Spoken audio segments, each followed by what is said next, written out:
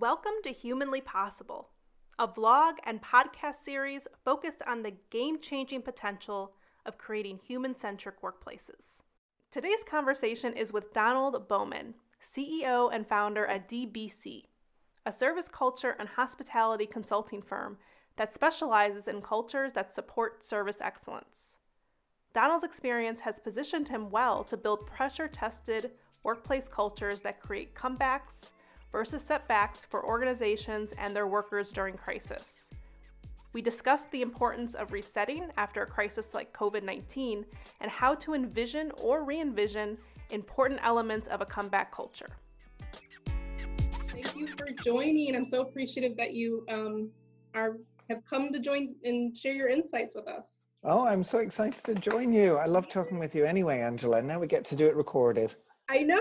And I always tell people, every time I have people on the podcast, I usually say, the reason why we're doing this is because we've had so many great conversations that should have been recorded. So now we actually get this opportunity. So Donald, I know you and I met actually through a mutual colleague and friend, Amy, which I hope we will have on at a later date. But the reason why we got connected is because you and Amy are working on some fantastic work for businesses called Rethink and Reset. And I know there's this was really about post-COVID. Was that what this was born out of, or was this a program that you all thought of before COVID?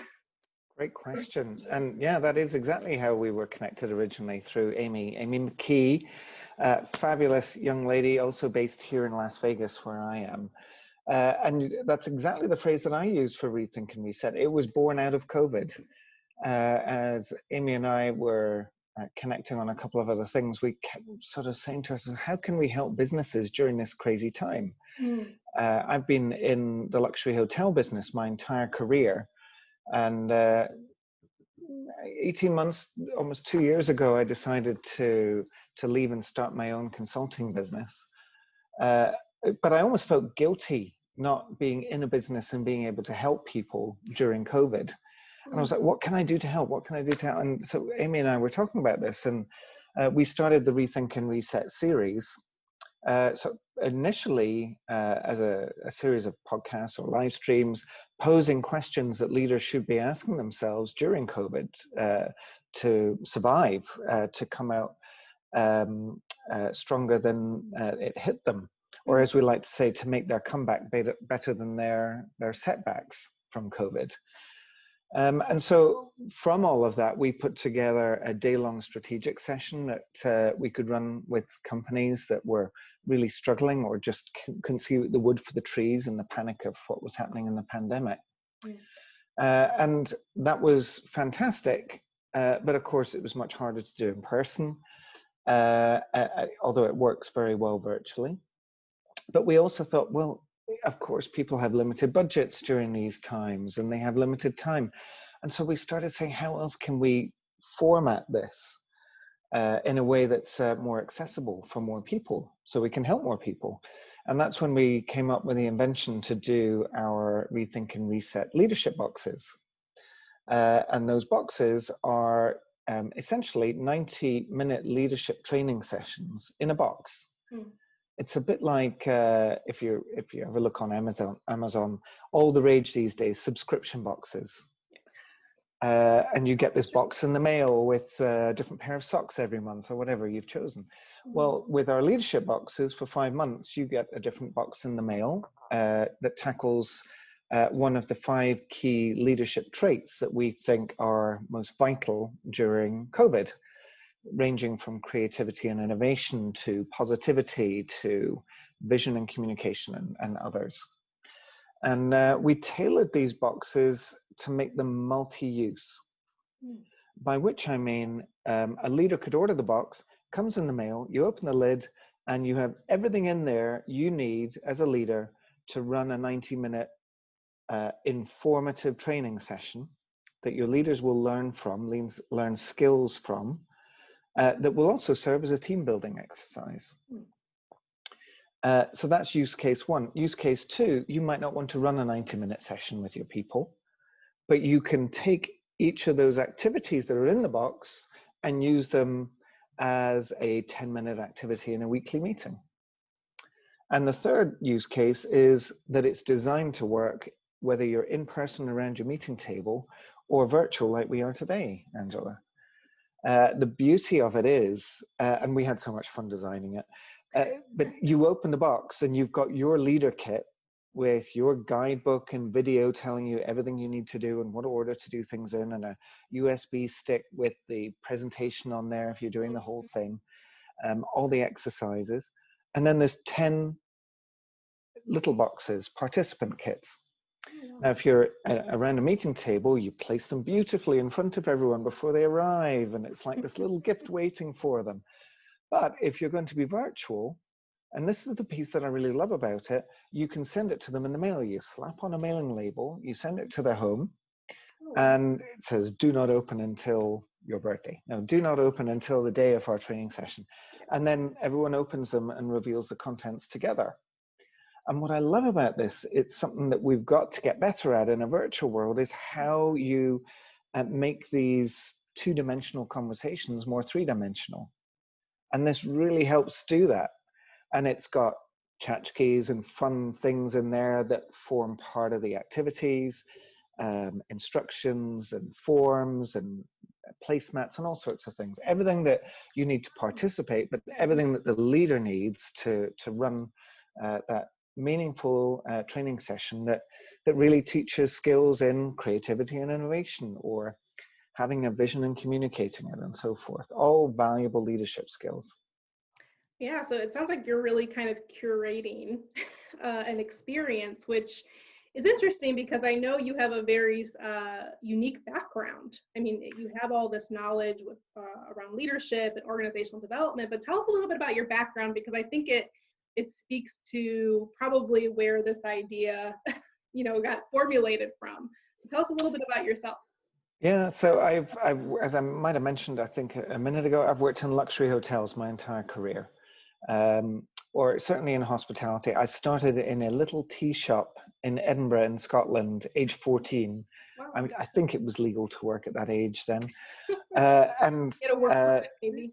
Yeah, and I loved working in that environment. And I learned two lessons just from that tea shop at a very early age. The first was I got to know my regulars, the locals, because they were our bread and butter in the winter when it's miserable in Scotland and no tourists come. And I loved getting to know what they liked to order, how they liked it. Some people liked a really hot rock bun, some like their coffee to be burning hot. Others just always wanted the scones that were right out of the oven, or whatever it might be, and have it on the table before they sit down as soon as I saw them walk past the window. So that, in the luxury hotel world, translated into being attentive, learning people's preferences, and just wanting to make them happy. Secondly, though, then in the summer, hordes of tourists would come, all wearing tartan trousers because they all decided they had Scottish heritage, and they would come in. And now I got a chance to become part of their vacation experience. And I've worked in resorts in my career, island resorts. I've worked in city center hotels, business hotels, leisure hotels, everywhere from Bermuda to Hawaii, Chicago to Las Vegas, and San Francisco to London. All very different, but really I drew on those two very early lessons. And I'm very lucky to have spent most of my career with a company called Mandarin Oriental Hotel Group, some of the finest luxury hotels in the world. And couldn't be more proud and happy with my time and career with them. They've afforded me opportunities to move around the world, meet amazing people, and have great leadership learning experiences along the way. And that really led me to start my own business eventually. In partnership with Rethink and Reset, DBC, it's a service culture consulting business. DBC, Marketing Brilliance at Work, Donald Bowman Consulting. Don't know how I came up with it. I must have used my innovation and creativity box.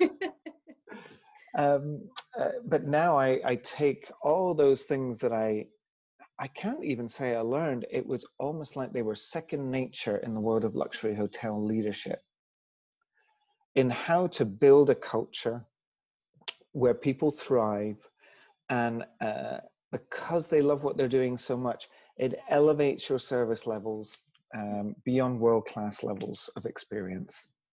And that's what set our hotels apart. That's wonderful. And I think there's such a crossover and a parallel with this idea of personalization when it comes to leadership and leading a team, leading a business. And so how has that, do you think that's changed over the course of this very interesting year through crisis? Is this something that is here to stay, do you think, with leadership, or this personalization, this empathy concept? How do you think it's going to change for the future of work moving forward? I actually think it always has been there, and at least it always should have been there. In an environment with strong leaders and a strong culture. And this empathetic leadership, I think, is at the core of a successful organization. If you'd ever asked me to describe my leadership style, I'm not sure I could have ever told you. I wasn't very inward looking like that. But very late in my career, like the last 2 years of my career, I was general manager of the Mandarin Oriental here in Las Vegas. I did an offsite retreat with my executive team. I wish I'd had a leadership box at the time. But I had this great facilitator, and after it, he said, "You're the perfect example of a servant leader." And I was like, "Oh, great! I think that's a compliment." And I Googled it. I had to Google. I didn't even know what he was talking about. But it is, of course, that's a leader that comes with empathy, but really is focused on what they can do for their team rather than vice versa. Yes. So I think that's always been important pre-COVID, but during COVID, never more important. And I think particularly because of the volume of people that are now working like this remotely, that has changed the dynamic of how you put your arms around your team. That's why we were thinking, how do you make that training session more three-dimensional with the participant box? How do you find ways to reinvent what was happening naturally in the workplace that supported this very supportive workplace? So, for example, I would practice management by walking around. I just would always walk everywhere in the hotel. I'd go to lunch, I'd walk a different route every time. Well, you can't do that now. Or if you're in just an office building, you're not by the coffee machine just making small talk or having that informal corridor meeting, as I used to call them. So how do you reinvent that now? You've got to really try twice as hard. And so I've been encouraging leaders to actually schedule 10-minute coffee machine calls or water cooler calls, where you just call your direct reports every week, just for 10 minutes, no agenda, what's on your mind, and just see what comes from the conversation in passing, like you were passing in the hallway or by the coffee machine. Just as one example of that. But without a doubt, the other thing that you've got to double down on is communicating. Because you don't have that informal communication in passing anymore. And in the absence of that information, things go haywire. Rumors start, untruths are told, and stress rises and worries rise. And so actually, I would say in any time of crisis, you need to double down on your pace of cadence of communication and over-communicate. And, I can think of times when we've been through I've had every disaster you can imagine happen in my hotels. And you've had to deal with it, but I've learned to spend a lot of extra time communicating with the outside world, as well as with your internal team. Yeah, if there's one thing that does happen every single time is with lack of communication, people create their own narrative, right? It's just human nature. We like to fill in the holes and the gaps. And so I absolutely agree. I think communication is one of those key things, and communicating in a way that works for your team. And that may mean communicating with different audiences and in different ways. That's the empathetic part of leadership. Yeah. So what do you think, we talk a lot about, you gave some great tactics, first of all. I really appreciate the 10-minute water cooler or coffee chat. I think that's a fantastic tactic. But I think, I think organizations are having trouble really understanding how to create human-centric or people-first workplaces. Tactics like that are one of many, many things that need to be built and molded into a people first culture. So what are some of the keys to this? What are some of the Mhm. larger macro pieces that need to be in place? You talked about communication, you talked about empathetic leadership, but what else? Uh, Gosh, I love this question or questions like this because it's something that when I was when I was running a hotel, I just did what I knew to do. When I started my own business doing service culture consulting, I said, well, what are the things that we did to create these amazing cultures? And I didn't know the answer because it was just innate. But I was fortunate to have the time to be able to sit back and say, what were those things? And, I realized that it can't just be a poster on the wall. It can't just be your culture statement on the wall or your mission statement. It actually has to feel tangible. And again, I mentioned Mandarin Oriental. It had a very tangible sense of culture that transcended every business. And these are hotels around the world in different cultures and different cities and the corporate offices. It was really powerful. The first thing, though, I would say is I think it starts with the hiring process.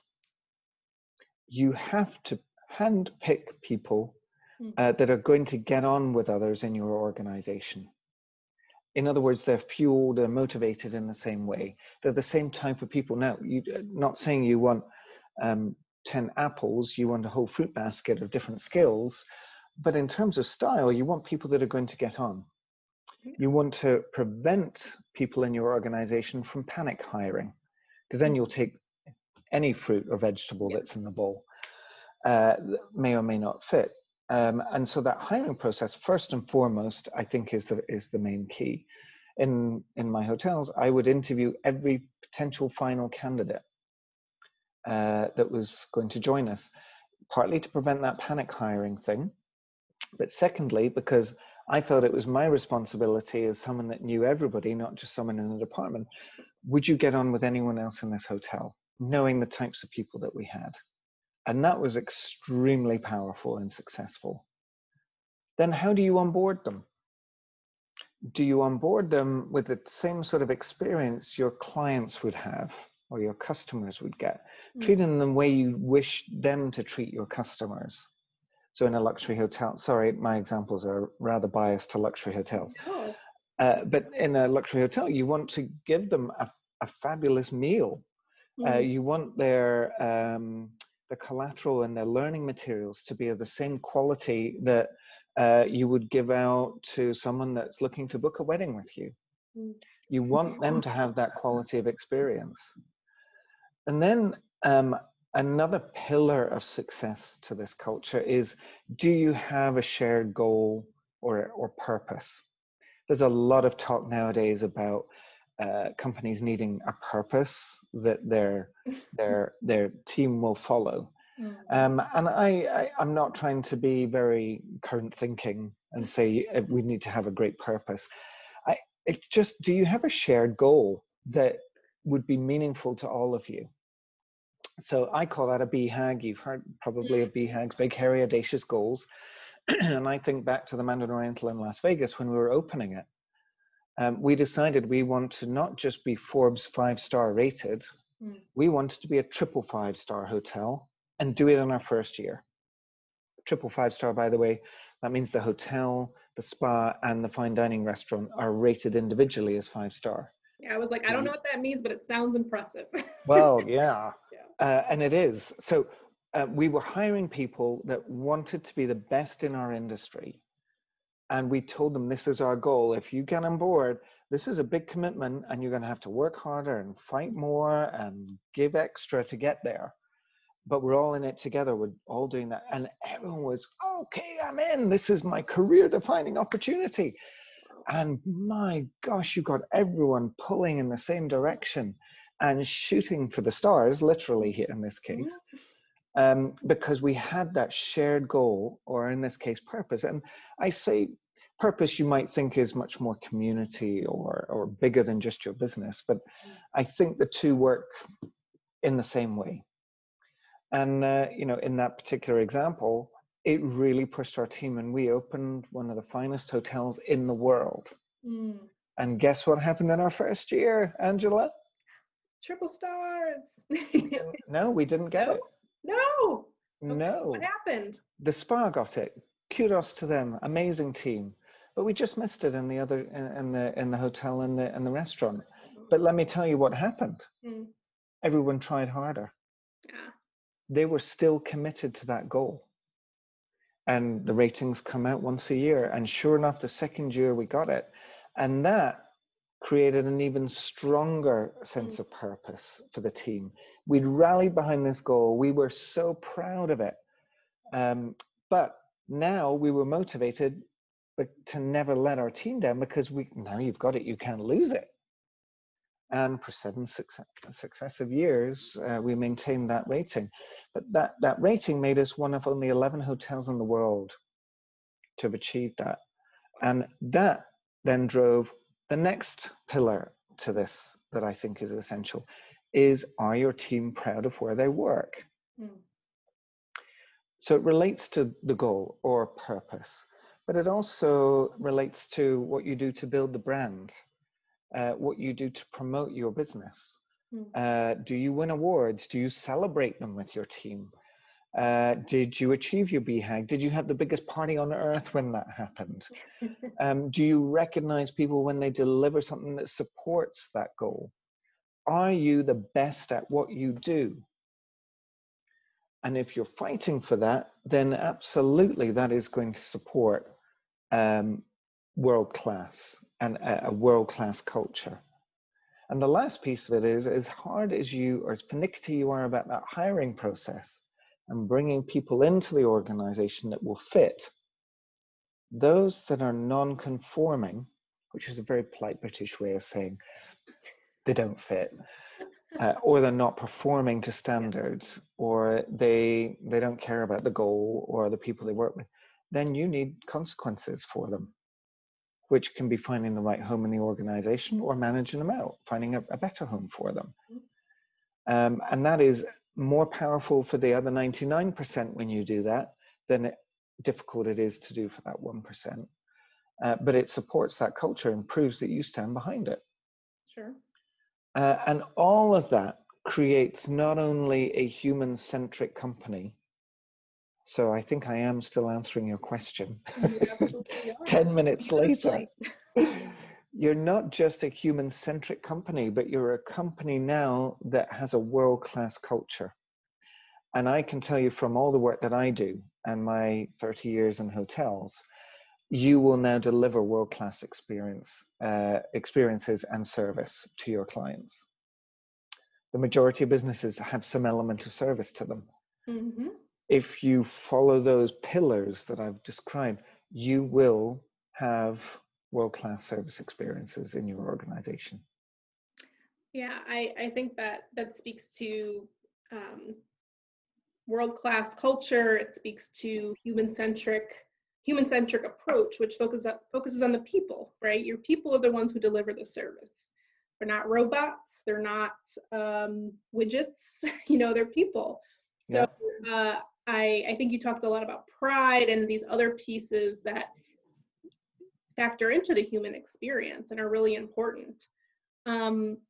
So back to, the first time, you all got centered around a goal, right? And you didn't achieve that goal quite the first time, but you got aligned, and then you worked harder, and then you got it, which is fantastic. And that's really speaks to, I think, the ability to rally and create that pride within the organization.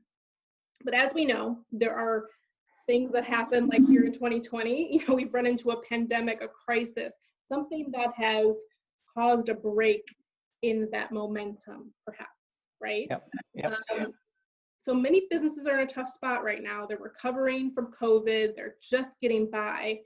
How do business owners and founders balance that reality and also resetting their business, but not taking their eye off of things like culture and brand and employee engagement.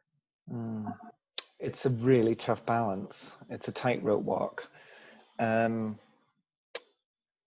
think, first off, and if you think back to the early days of COVID and you imagine this for most businesses, the number one priority had to be the survival of your business in many cases. And, you can imagine the whole scope of businesses, from hotels to manufacturing to whatever it might be. But in many, many, many cases, the number one priority was the survival of the business. And that would inevitably, at that early stage, have sucked everyone's attention.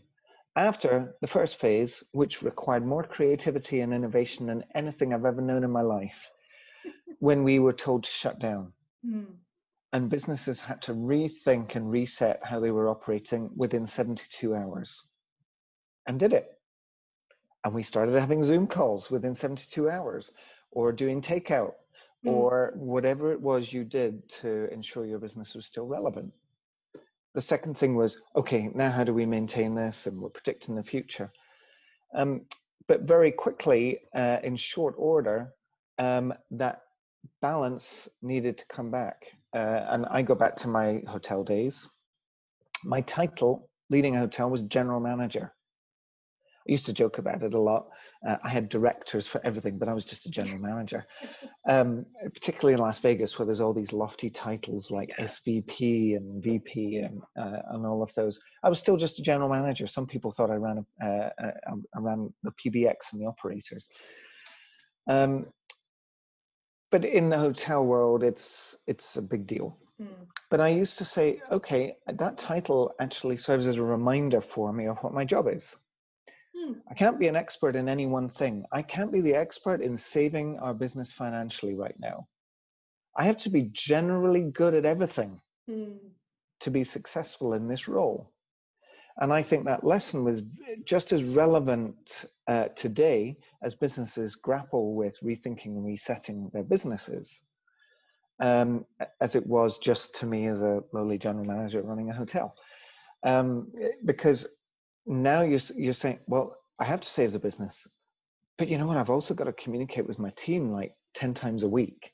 And I've still got to figure out how to keep the supply chain going. And I've still got to figure out which bills to pay that are most important and balance all of these things. You can't just be good at one of them. Now, in normal times, whatever normal is, you could sometimes be the guy that came with a strength in creativity or a strength in sales or a strength in HR. And that was really helpful for that business at that time. But right now, that's not the case. You still have to be generally good at everything and doing it all. And that's going to take more bandwidth, time, effort, and energy. It just does to be a strong leader, especially in these times. And so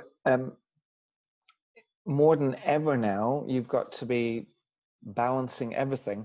While at that first moment, you certainly did have a laser beam focus, but very quickly I can imagine many leaders saying, shoot, has anyone talked to our staff yet? Has anyone actually emailed our customers? Has anyone told anyone in the outside world that we've changed our operating hours? And that then takes us to the communication part, which I could talk about for years, the importance of regular, clear, current communication in a crisis. And I mentioned I've been through every crisis you can imagine, from hurricanes to windows falling out of buildings. But I think back to a couple of big things that I dealt with. One of which was my hotel being sold and bought by a different hotel company, and it was going to be rebranded. And we had 60 days to do it. That was a time when I said, I need to communicate with everyone in this building every day. Because like you said earlier, Angela, rumors would have been rife. And you can't call whatever we had at the time, 180, 200 colleagues into a room every day when everyone's on shifts 24 hours a day. So there I resorted to an email. On top of regular meetings with the management team and periodic meetings with as many staff as we could get into the ballroom as possible. Hmm. But the email was entitled What I Learned Today. And I would say, I'm going to tell you everything I know as I come to know it. I don't want you to hear it in the news or on the street or third hand or from someone from the new company when they come in to stay. I want you to hear it from me so that you can be confident that you'll be up to date. Hmm. And there were days when I said, I really don't have anything for you today. No news is good news today. But every day, sometimes it could be 2 or 3 things or more. And we didn't have one rumor. There was no panic. There was a total sense of calm. People didn't quit left, right, and center. We had a plan for everything and everyone knew what it was. Hmm. And so that became, while generally being good at everything, having to focus on communication. So I think the answer there is you need to be generally good at everything. Hmm. There are going to be times, I picture it, if you're on a Mac and you're rolling your mouse along all the icons at the bottom and they get bigger as your mouse rolls over, Hmm. it's like, okay, right now communication's bigger, or right now crisis is, or supply chain, or HR, or hiring. And you just shift your focus slightly while maintaining everything at all times. I love that visual because it kind of puts in your head the seasons of a leader, right? And the fact, and Mm. something I've been preaching that I have a true, strong, deep belief in is leaders have a portion of their job which is technical expertise, but a lot of their job is this general management piece and true leadership, right? It's not about leaning on your HR team or your HR person. It is a skill set that needs to be baked into the leadership role. And I think a lot of times we kind of we say, okay, HR, handle that piece. I know for a fact because this is my background, right? I work in HR, so I've been on a crusade really to say, how do we make sure we're developing leaders into these people who are also people leaders, and they know what to do, and they know when to make that little icon larger around communication or motivation or inspiration or empathy or all the things that we know a leader needs to have characteristics around. So And that's where you and me, we're in partnership. yes, It's not devolved to HR to handle. It can't be.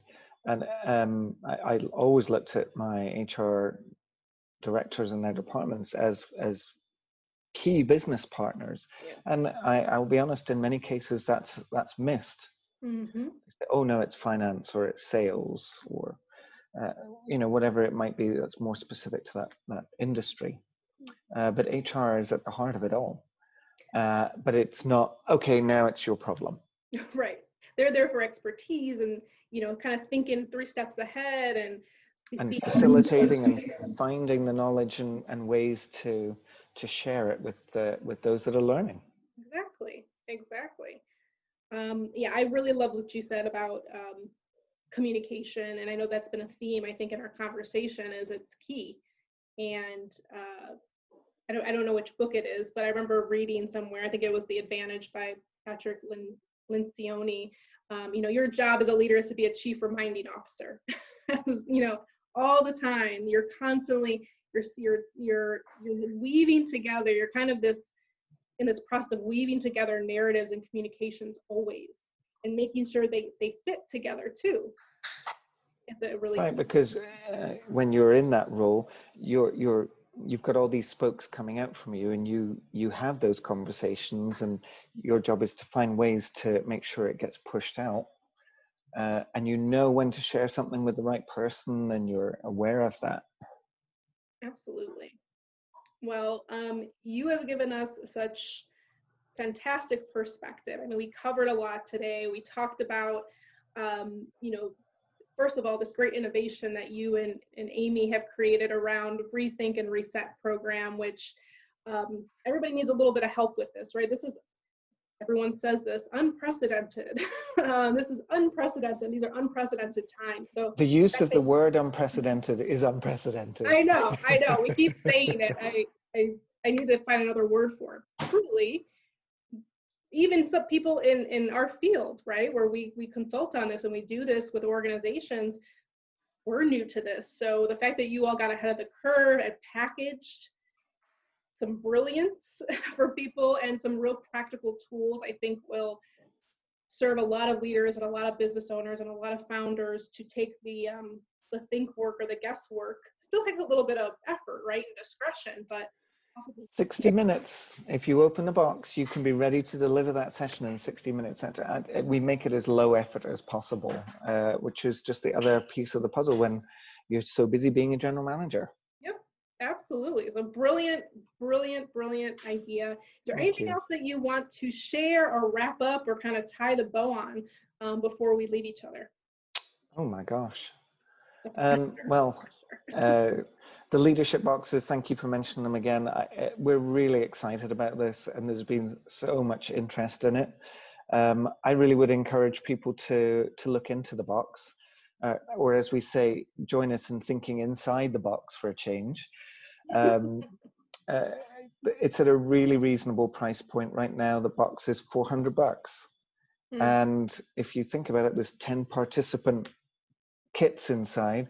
That's $40 per manager to give them a learning experience, but also a training experience where you bring them in this virtual world. And keep thinking about all these tips for working in a virtual world. We don't have those coffee machine chats, so reinvent them. Do your learning little and more often, like these 90-minute sessions, not a 2-day seminar. How do you create engagement behind the screen? You've got a participant kit. What's your version of that in your world? And the biggest rule I always say is video on. Having your video off is like telling people at work that you have a closed door policy. I've never met a manager that says, oh yes, I have a closed door policy. No, you have an open door policy, or you just don't talk about it. If you don't turn your video on, if you are working in a virtual environment, it's like closing your door, or sitting talking to your boss while reading the paper like this. It's not a good look. No. And all those thoughts that have been wheeling through my head and Amy's head, I think led to the leadership box. And so much of it ties back to the other work that I do, the service culture work. I help companies over the course of a year build a culture with the intent to improve service. But just building a culture, period, has 1,000 different facets of benefit, facets and benefits, not just service, but I'm doing it with that end goal. So these are times where it's been interesting, Angela, and I don't know if you've been experiencing this as well, how actually a surprising amount of companies have been approaching me to do this work because they see that this is the right time to do it. Yes. And double down on investing in your team, double down on investing in service, knowing that there's an ROI on it, a very real and tangible one these days. Absolutely. And I think it's, like you said in the beginning, I think this has always been for those of us who have been in this field for some time, we know the research, we know the bottom line impact, we know the impact on revenue and sales and engagement and all the leading and lagging indicators. But I think it's really, there's an awakening because it's really coming to life now. The detriment to not having an effective culture and the benefit or the competitive edge to having one, not just for your organization and attracting good talent, but also your brand, your consumers, your customers, your suppliers, your partners. All of that is really important. So my little COVID hobby, my little COVID hobby or a goal, I gave myself a BHAG to write the book that I always said I would write, knowing I probably would never write it. And I'm 75% of the way through, but it will be called The Service Culture ROI. And it's to really underscore that it's not just the HR fluffy stuff that a lot of people think it is. There's a really hardcore return on that sort of an investment. Well, once that book is done and it's published and you're selling millions of copies, I hope you will be back to tell us all about it. Donald, thank you so much for joining. Thank you for all the work that you're doing in helping businesses at this time and the kind of taking the guesswork out of some of this stuff, but also challenging leaders to be leaders. So thank you, Donald. It was great. You're welcome. Thanks so much for inviting me and taking time to chat. It's great to see you again. Great to see you. Great to see you, Donald. Thank you.